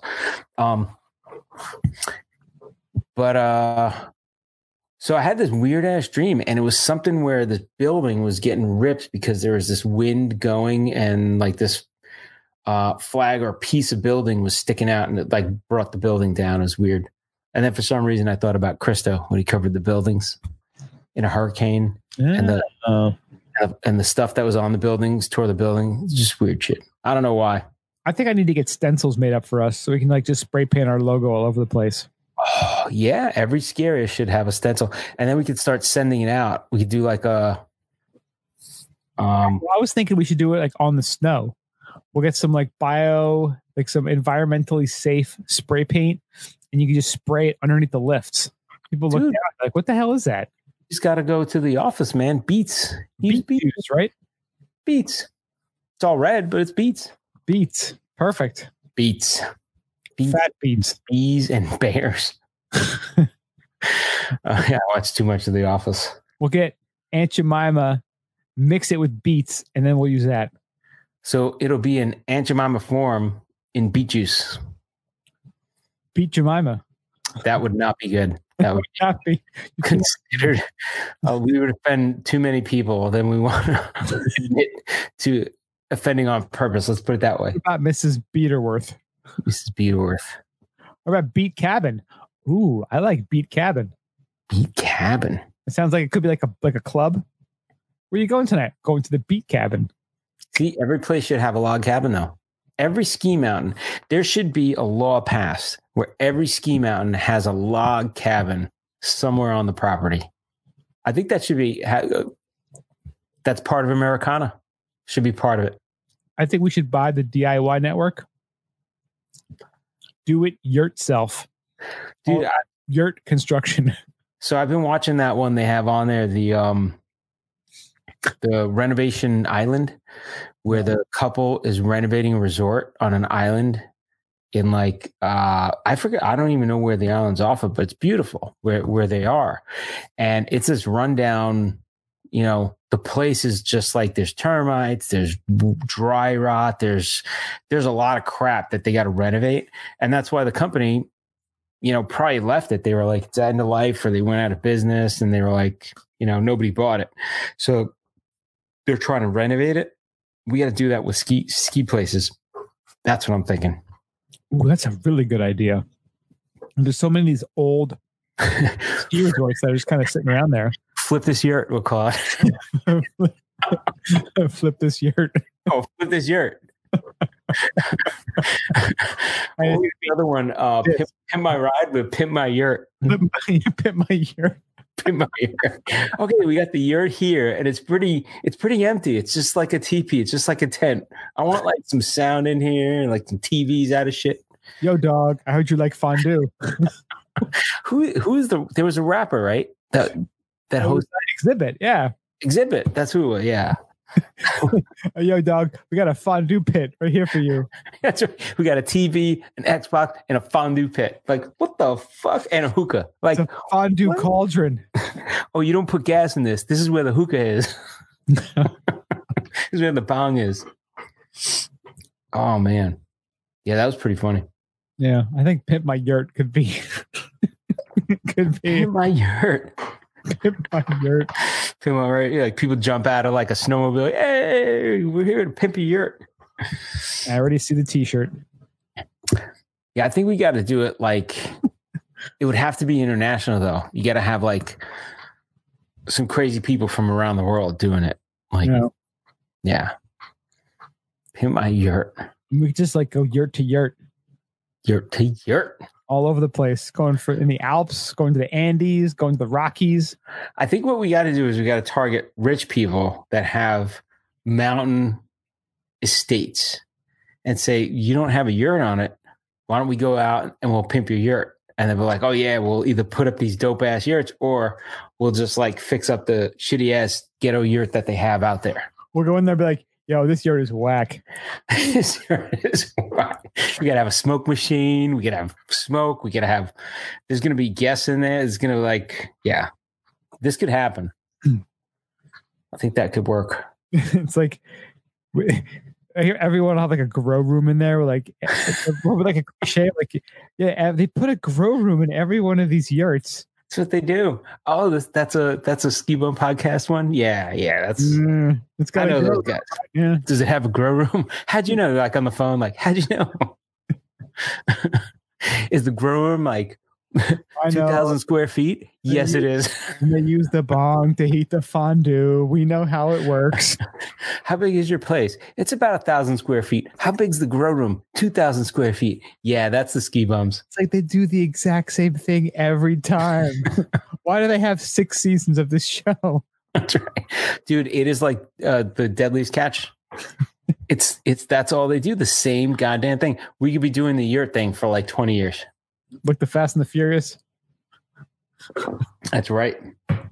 Well, because we got a lot with a yurt. We got like, we could highlight flooring. We could highlight roofs. We get solar panels. The young and the yurtless. Young and the yurtless. Restaurant yurts. You got bathroom yurts. I'm telling you, the Do It Yourself channel could have just a whole series of programs that are yurt related. Instead of DIY, it's DIYY. DIY your yurt. Do it yourself. Do it your yurt. That's right.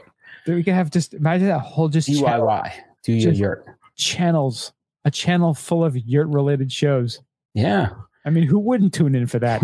Channel 1, fancy yurt. Channel 2, gangster yurt. Channel 3, summer yurt. We could have a summer yurt on the beach. Yanking it with the yurt dashians. Yankee yurts. There you go. Yankee yurts. Yes, we went back in time and Ron Guidry decided he wanted to build a yurt in Louisiana. That's right. It was a little weird, but we worked with him to make it happen. But we did it. Oh, yeah. You could have like fancy ass like Hampton yurts.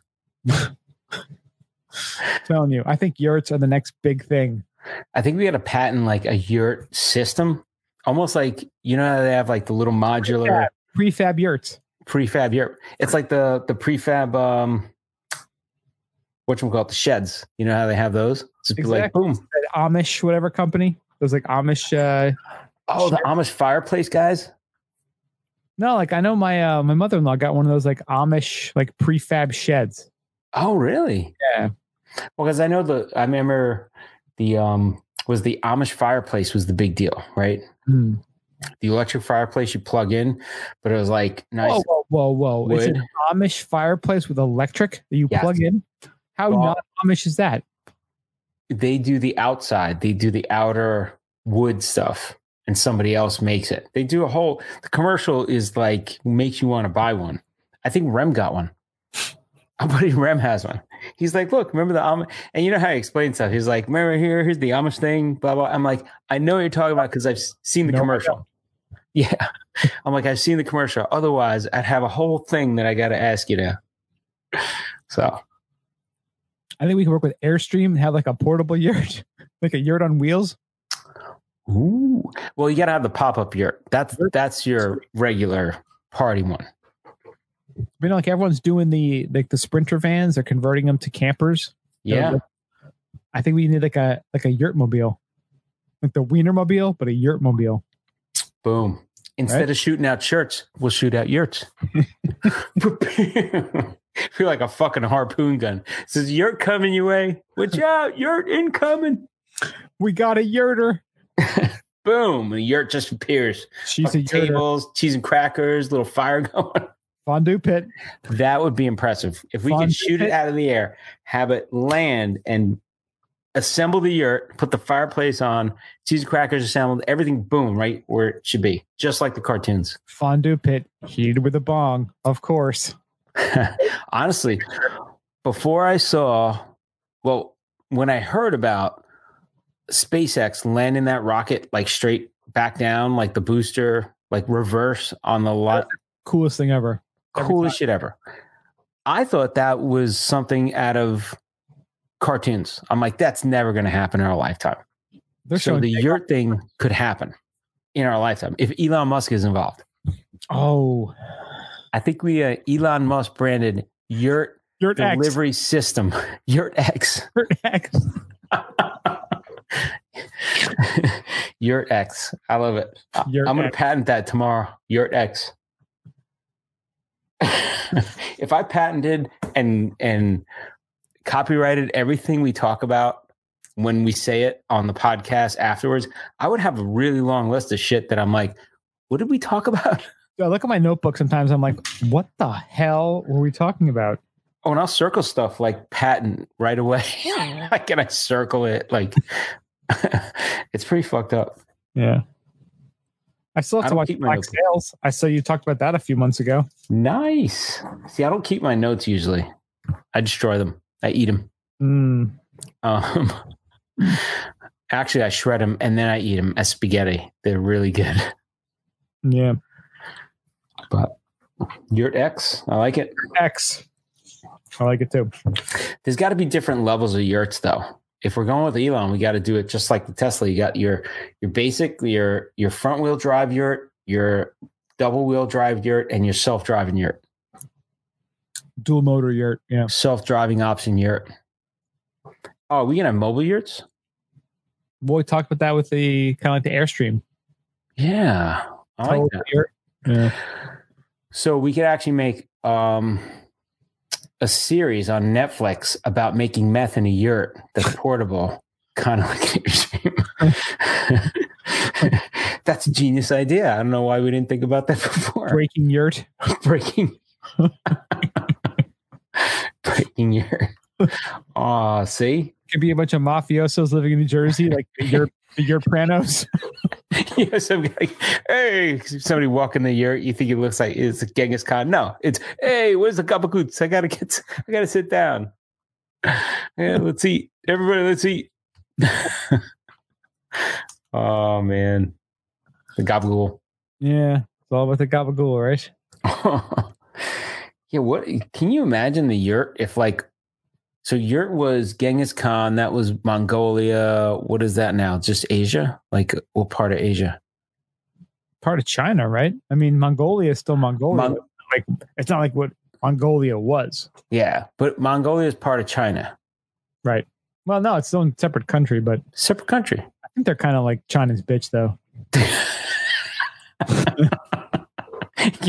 You're from Mongolia.